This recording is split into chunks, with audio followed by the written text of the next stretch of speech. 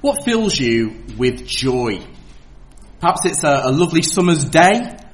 Perhaps it's seeing your children or grandchildren. Perhaps it's having a day away from your children or grandchildren. Perhaps that's what fills you with joy. Perhaps it's when your favourite football team wins, or your favourite rugby team or ping pong team or whatever you're into. Perhaps that fills you with joy. Whatever it is, what fills you with joy? Well, the old apostle John, who's writing this letter that we're looking at this morning, and we'll be looking at for the next few weeks, sets it out plain in the first 4 verses. This is what he says in verse 4.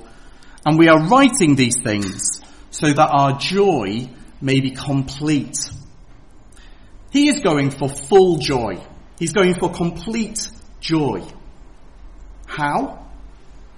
Well, he's writing this letter, that's how. That's what he's doing. He's writing a letter to a group of churches who live nearby. But it's not just that John really likes writing letters. That's not the thing that we're supposed to take from that.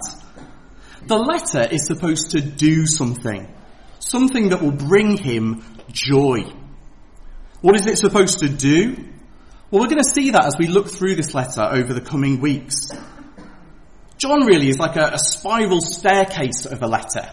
It sort of keeps coming back to the same things, and these things that he's going to return to again and again are the things which bring him joy. So we're going to deal with the verses this morning a bit in a topsy-turvy way, because it is a bit of a spiral staircase, this John. So we're going to look at this backwards this morning. So we're going to go from 4 to 1. So firstly, we're going to see, our first point, is that joy comes from fellowship. So let me read to you again verses 3 and 4. That which we have seen and heard we proclaim also to you, so that you may have fellowship with us. And indeed, our fellowship is with the Father and with his Son, Jesus Christ. And we are writing these things so that our joy may be complete. John wants his readers to have fellowship with him. That's one of the things he wants this letter to do. He wants his readers to be partners with him. That's really what that word means. Because by the end of the first century, when John was writing this letter, there was already a big split, a big division in the church. In fact, there were various splits and divisions by this point even. There were people who were pretending to be apostles, pretending to be true teachers, going around and disturbing the faith of some of the second generation of believers. And you can read about them in 1 John, and in 2 John, and in 3 John. That's the theme of the 3 letters, really. They unsettled Christians with claims to secret knowledge of some sort of secret things that have been passed on by Jesus and by the apostles, but not everybody knew. And by this time, all the apostles had died. There was no one left to stand up and say that this was nonsense, bar one, John. And that is what John is doing. John is standing up for the true faith. He's telling people what is the truth that has been proclaimed, that has been shown to the world. And he's doing it from his base in Ephesus and spreading it all across the area. So he stood up against these false apostles, and he helped and discipled true believers all across Asia Minor. And John wants us to be partners with him as he does that. He wants us to join in with that mission. One of the things these unsettlers often did, so we understand, was to name drop. That was one of their favourite things. They bragged about their connections, who they were in fellowship with, who they had kept company with. You know what I mean? They would probably say, oh, well, I once met Peter, so I'm definitely, definitely true apostle. I was good friends with James. I served on a mission with Andrew. They'd sort of drop these into conversations. I don't know if you've ever seen The Voice on TV. I think it's on ITV now. It used to be on BBC. There's Tom Jones is one of the judges, or he certainly used to be when I watched it. He was one of the judges. And he would sort of keep name dropping, oh, that's really good that you've, been to Glastonbury or something. When I was singing with Elvis, it's just sort of, when I was duetting with the Beatles or Aretha Franklin, he just sort of drops these names in. Interestingly here, John doesn't do that. John doesn't tell you what apostle he's connected to, which he once shared a bagel with or something. Why? Because John is an apostle. As he writes this, he doesn't need to lay down his credentials of who he once met somewhere. Actually, he is an apostle. He knew them personally. He knew Jesus personally. He even talks about himself as we. Like, it's the apostolic we, if you like. So he's saying me and the apostles as he speaks. But he does do a little bit of name dropping, doesn't he? In verse 3. Oh, and indeed, our fellowship is with the Father and with his Son, Jesus Christ. That's name dropping, isn't it? It's as if he goes, and by the way, you might have once had something with Thaddeus somewhere, right? Okay. Well, my fellowship is with the Father and the Son. And his joy, then, is to be connected to God. That's what he's saying. To be in fellowship with him, in fellowship with the Father and the Son. That's what brings him joy. And that through his message, others might continue in fellowship with him and with God. To be connected to him and to other believers. And that kind of connection with other believers can bring us joy. Especially in a difficult world, can't it? To know that we're not alone. To know that we don't carry all the weight of the mission on our own. To find gospel soulmates, partners, fellow worshippers of Jesus. It's what I sometimes call the Belinda Carlisle principle. We dream the same dream. We want the same thing. That's what fellowship is, isn't it? To be with others who are on the same page. And for John, that must be such a relief that there are those that are out there who are carrying on the mission, that are going to carry it on when he is gone, that he can run his race with and then leave to take the baton on to another generation. So John sends out this letter to find that connection and build that connection with those who had heeded the call of his first message. See, one of the other interesting things about 1 John really is that it's a sequel. Really, it should be 2 John. Because the first one he wrote was just called John. But it gets very confusing, doesn't it, if you start renaming them. But this is why he says he wrote his first message, John. He says in John 20 verse 31, you'll find it on the back of your notice sheets. But these are written so that you may believe that Jesus is the Christ, the Son of God, and that by believing you may have life in his name. So that's why he wrote John. And then this is why he tells you he wrote 1 John, in 1 John 5:13. I write these things to you who believe in the name of the Son of God, that you may know that you have eternal life.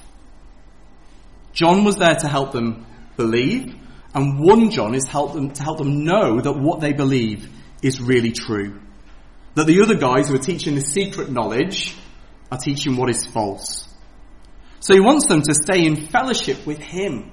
Not just because he likes having lots of friends or anything like that, but because to stay in fellowship with him is to stay in fellowship with God. And to fall out of fellowship with him and what he's teaching is to fall out of fellowship with God too. The church is often pictured like a body in the Bible, all the parts connected together. But if Jesus is the head, then the apostles and their message, they're the neck, if you like, which connect us to the head. You can't chop off the neck and still expect to have a relationship with the head, can you? A connection. So it's important not just for his readers that he's writing to in the first place, but to us too. We need to know whether we have that connection with the apostles and therefore with Jesus. Not in some sort of game of tag that they call apostolic succession, sort of being connected to someone who was connected to someone who was connected to someone, but connected to them in fellowship, in partnership, that we believe the same things, that we're on the same mission, that we share the same message. So how can we share that fellowship with them? Well, that's our second point. Fellowship comes from proclamation of the gospel. Have a read with me again at verse 3. That which we have seen and heard, we proclaim also to you, so that you may have fellowship with us. Now, this is a point that's often missed out, isn't it? There's much talk these days of community and fellowship and togetherness and unity. But we mustn't forget that fellowship is formed by the proclamation of the gospel. John proclaims these things so that they might have fellowship with him. So we don't create fellowship. We don't construct community. The proclamation of the gospel does that. This is something I need to keep reminding myself over and over again. It's the proclaimed word that forms community. And as much as being together and having fun together is wonderful, we cannot form community artificially. Church is not a religious social club with social events to fill your calendar. That is not what binds us together. The proclamation of the gospel is what binds us together. You see, when we proclaim the gospel, it acts a bit like a magnet. It attracts those with whom we can share fellowship, and it repels those with whom we cannot. More of this in the rest of 1 John. And that means that we mustn't be scared to speak of Christ and to speak of the gospel in church settings. I've known some churches that are sort of maintained in unity by silence. There are things that we just don't talk about, and that keeps us together. And as long as no one rocks the boat, then actually it's all okay. But really, that's a disunity papered over with silence. Now, there is a sensible discretion about secondary issues. We don't spend all our time banging on about our views on politics or obscure end-time stuff and things like that. But if proclaiming what John is proclaiming is going to divide us, then that's a good thing, actually. Because he's proclaiming it so that we can have fellowship with him. He's proclaiming the truth so that if we agree, it's showing actually that we're on the same side as John. And if the people who are reading the letter can't agree with John and the apostles, if they won't listen to their message, then actually it means they can't have any fellowship with the apostles. They have no fellowship with John. And therefore no fellowship with God, says John, because his fellowship is with the Father. No fellowship with the apostles, no fellowship with God. And the fellowship that it looked like we had together was false. And I think that's why fellowship in the Bible is more than friendship. We can be friends with people that we're not in fellowship with. Otherwise, Christians would have no unbelieving friends, would they? And that wouldn't be right. And we can be in fellowship with people that we're not friends with. So I'm not friends with the Apostle John. I've never met him. I've never took him out for a coffee or anything like that. But I can still be in fellowship with him. Fellowship has to do with being partners in a venture together. John would have known this word. Most of the fishing companies that were on Lake Galilee worked like this. They would club together to buy a boat and some nets. And they would all be invested in the business. It was all of theirs. They looked after the boat together. They tended the nets together. They went fishing together. They would all do their part, and they would all be working towards the same goal. That was fellowship, partnership, co-ownership of something together. That's what that word means. Bonds of friendship would form, no doubt, but it came from that fellowship that they shared together, that partnership that they had together. And what John is proclaiming here, what John wants here, is real fellowship in the gospel. A sharing in it, formed by the proclaiming of it. You can be partners with me, says John. You can be part of the mission. You can be partners with me. But if you reject my message, if you reject what I'm saying, then we're not partners. We're not in fellowship. We're not on the same mission. Your mission is different from mine, and I can have no part in it. And this will expose that. It will expose whether we can share in John's mission. You see, the Word of God, by the Spirit of God, forms the church of God and holds it together. Unites us to Christ and unites us to each other in fellowship. And John's letter will expose whether we have fellowship with him, whether we're on the same team as him and the apostles, or whether we're on another side altogether. John wants us to know what team we're on. And if needs be, it means then that we can swap teams. That's why he wants us to know. He's not just saying, oh, go away. He wants us to know that we can be in fellowship with him. We can join in with him. But to do that, we need to know, for starters, if we're on the right team. So in this letter, he's going to bring us 4 big tests to check whether we're really on the same side as John, whether the message we believe is the true apostolic message. In other words, whether we're really true believers. And I'm not assuming that everybody here this morning or everybody online watching at home will be a believer. Because actually there are people around, aren't they, who might think that they're on the team, but are not. You see, if there were unsettlers then going round with false gospels in those days, only after a few years after Jesus had died, there are far more people now, aren't there, going around preaching other gospels, teaching other things. You see, we have two opposite problems, don't we, in church? Some people are sure that they're in, that they're really believers, and they're not. They do all the churchy things, they talk the talk, they may have even been baptized, but they won't pass John's 4 tests. As John proclaims these things, actually they'll find they're not in fellowship with John. And some people are unsure that they're in, but they really are believers. That's the other people he's writing to. They find it hard to be sure that they're really part of God's people. Well, John's 4 tests are going to help. They're going to give something objective to cling to for those people who struggle with assurance. They can be assured, they can know that fellowship with John, and therefore fellowship with the Father and the Son, with God himself. As John proclaims these things, they will be bound together with John and with other believers in fellowship, the fellowship of the gospel. So the fellowship of the gospel comes from the proclamation of the gospel. As we proclaim it, it gathers us together. But what is the gospel that he's proclaiming? Well, that's our final point, and it's also the first of our 4 tests.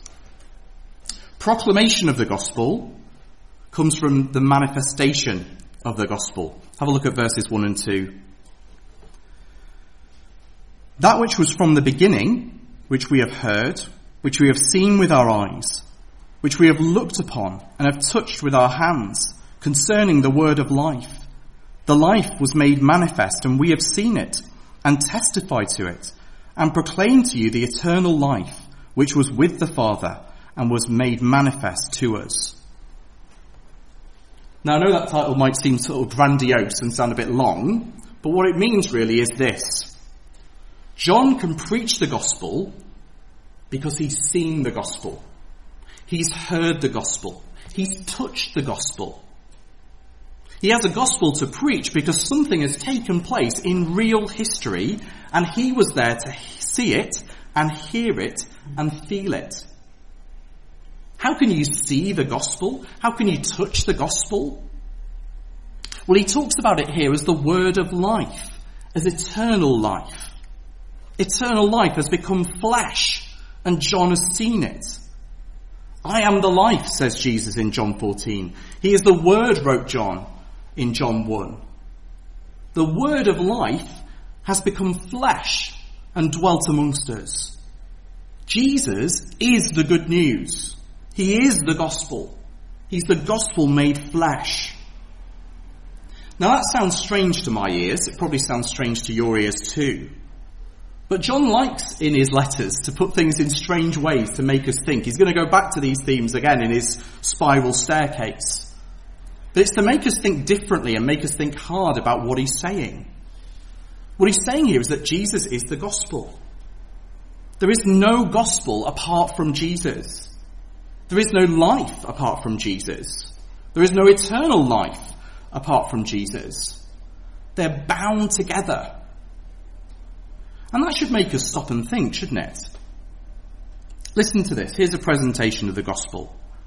You're a sinner, under God's judgment, but God loves you.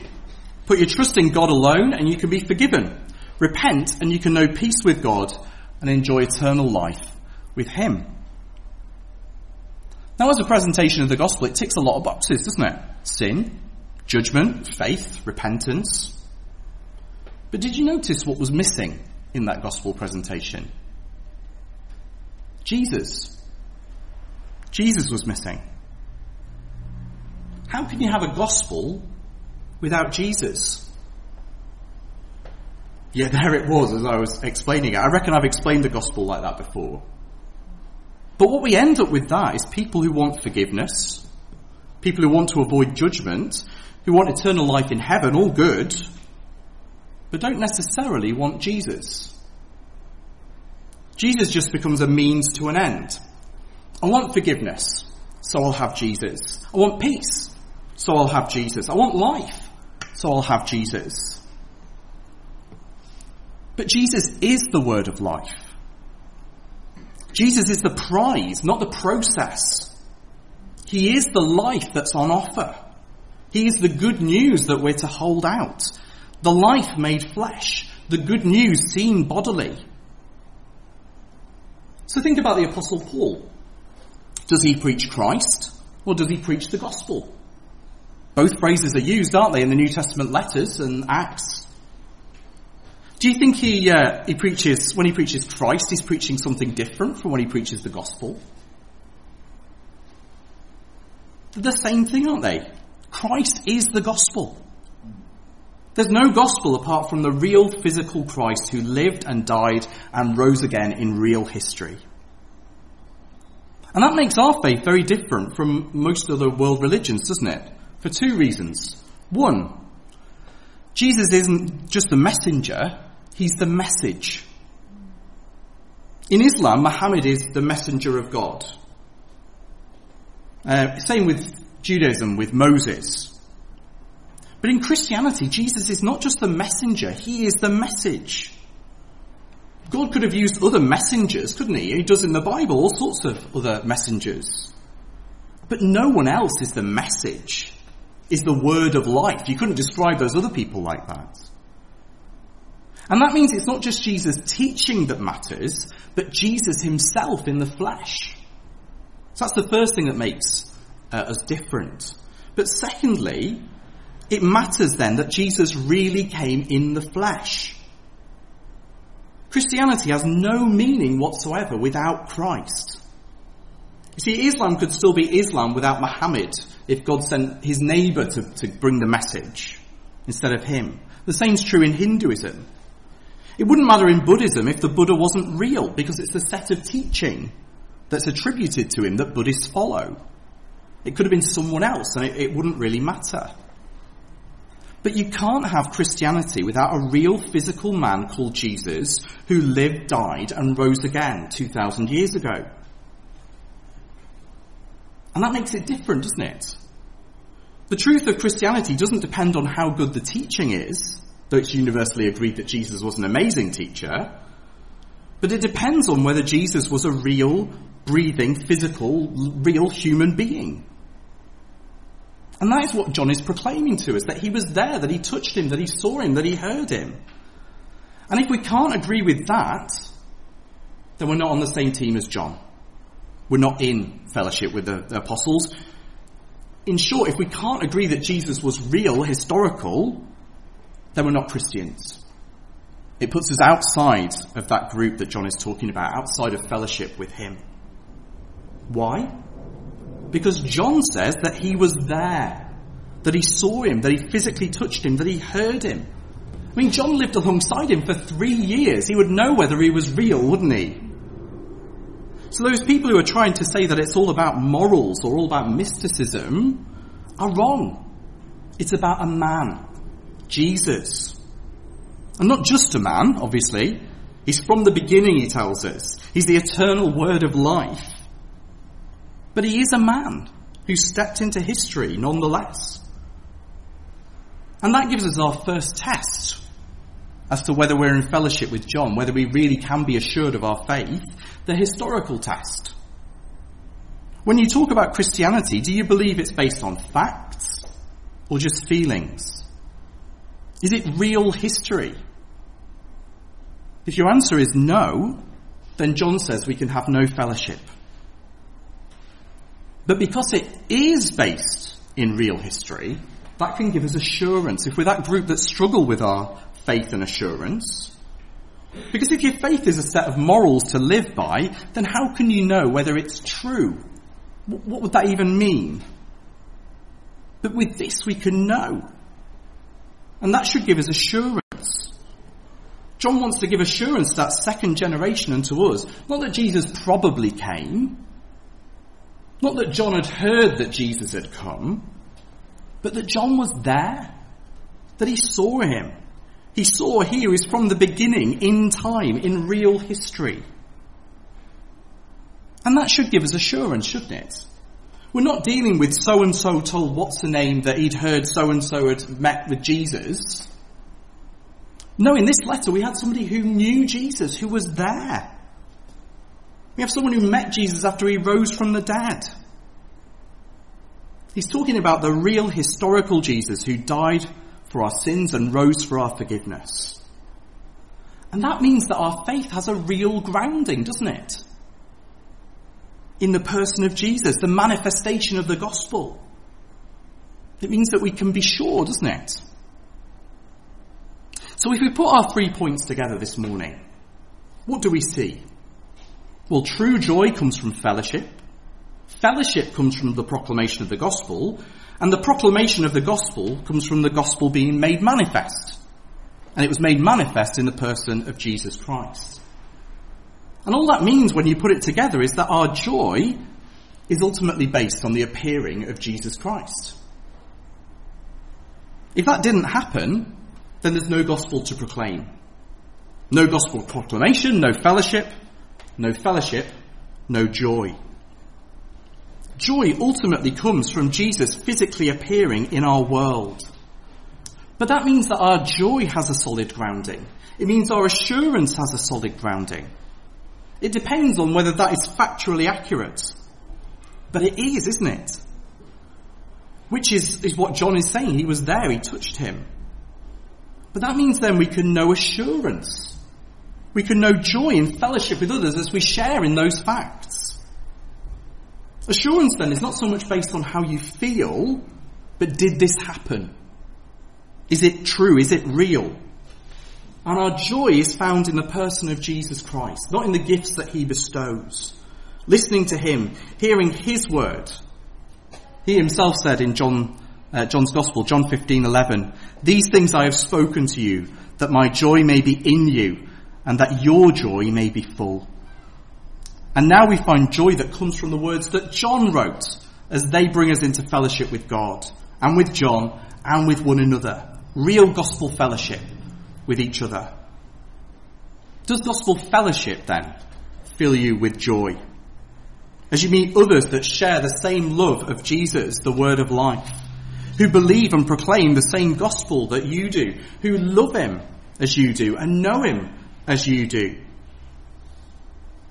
Only works if he's actually real though, doesn't it? Only works if he actually appeared, was manifest, so that we might know him, that we might see him. Otherwise we're a fellowship of fools, aren't we? With no hope of joy.